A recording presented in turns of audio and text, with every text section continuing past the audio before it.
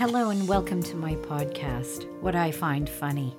My name is Deb Sherritt, and I'm delighted to have you join me for the next few minutes while I share with you an experience that either made me laugh out loud, shake my head, or just wonder what on earth people are thinking. People can do or say the funniest things, and well, I've just made it my responsibility to inform you. So on this episode, I'm going to tell you a bit more about my Honeybunch. Now, he's a very cerebral and shy guy. The man doesn't say much, frankly, when do I let him? But when he does, it's generally a good idea to drop everything and listen, especially when he's telling you about something he's building. I'm not too sure if you know our origin story, so here goes. We met on a blind date on New Year's Eve. He proposed 5 weeks later, and we were married 6 months after that. And this year is our 28th year together. To say we really knew one another would be crazy, but what we did know was we had the same fundamental outlook on life, and we loved each other deeply. I really had no idea of the mind of the man I married, what he was capable of, or more importantly, how much our lives would be all the better for it. I mean, he's excellent at fixing around the house. Rarely do we need to call an expert because Honeybunch is truly a jack of all trades. Brilliant. It's when he allows the boy inside to take over that things start to worry me. His younger self wants to build rockets and things that would shoot things into the air or at targets, mostly at his older brother Kevin. Well, for many years, we'd get together with his 3 siblings and their spouses, and we'd spend sibling weekend doing fun things, playing games, being stupid. Great food, great family, and great fun. Each couple would take turns to host the siblings, and it was up to the hosting couple to provide the food and the fun, and otherwise it was BYOB. And during these weekends, we built a trebuchet and launched pumpkins into a schoolyard. We've ridden tricycles of death that were basically tricycles put back together with PVC piping. Well, this is fine if you only wanted to ride around, but the siblings thought it would be a great idea to ride them down large hills and very long and steep driveways that would send you careening into the street below and possibly oncoming traffic. Helmets, you ask? Don't be daft. We're siblings. We don't need helmets. Well, perhaps not, but maybe body armor, as I now own a busted rib, very fondly remembering this weekend, and was told it was a noble injury.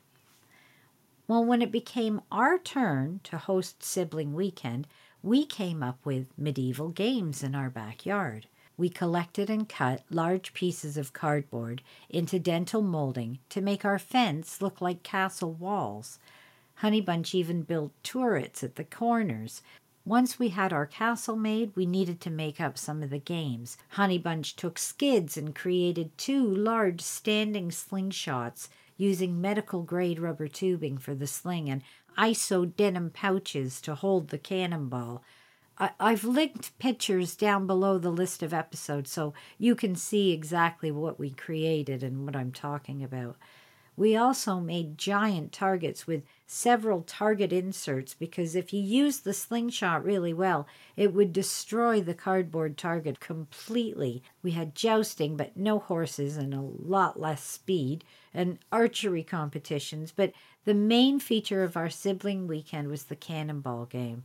We filled 500 black balloons with water, and they were meant to be shot using the slingshot. But when the first one hit its victim and left a very large, nasty red welt on her arm, we realized that the slingshot was far too powerful to use in that manner, and within seconds of that decision, all of us headed for the black cannonball water balloons, and a melee ensued.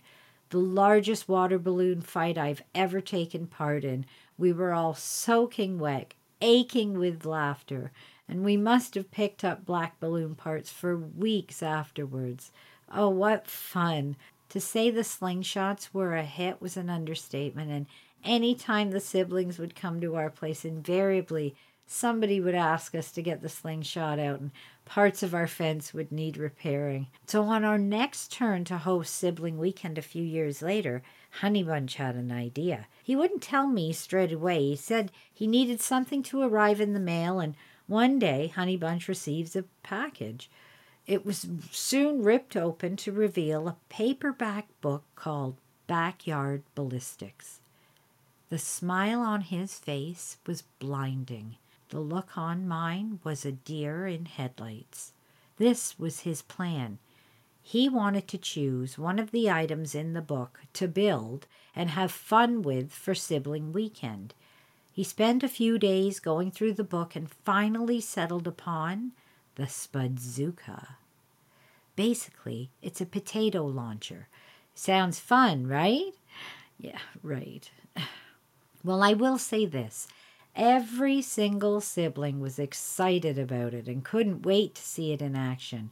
We were going to have competitions on whose shot made the loudest bang, whose shot was the best. We'd kept the large targets we'd made for medieval games, or those that survived the slingshots anyway, and we used them to shoot the Spudzuka at. Well, the very first shot took us all by surprise. It wasn't just loud, it was a sonic boom.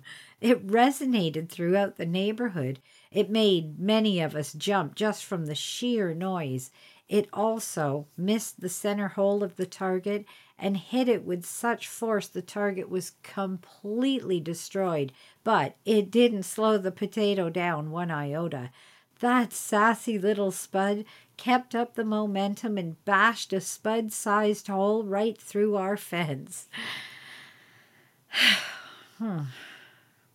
Well, in an effort to save the fence, we turned the Spudzuka towards the cedars in our yards in hopes that they would catch the spud. They refused. In fact, after a few shots, the neighbors were starting to come out of their houses to wonder where the loud shots were coming from. And not wanting to have the police called on us, we decided to put the Spudzuka away for the remainder of the day and give our fence a break and our neighbors some rest. Well, Honeybunch still has the Spudzuka and one of the stand-up slingshots, and every once in a while he'll get a glint in his eye and head downstairs to his shop, going through the Backyard Ballistics book, looking for another way to wreak havoc in our backyard or on our fence or with our neighbors. For such a quiet guy, he sure does make a lot of noise. And that is what I find funny. I'm happy you joined me for today's episode. I'm dedicating this episode to my brother-in-law Kevin, who suddenly passed in January of 2022. He was always Honeybunch's main target when we all got together, and it's those memories and the silliness of this man that keeps us all laughing and finding the funny where we can. I hope you can too. Take care.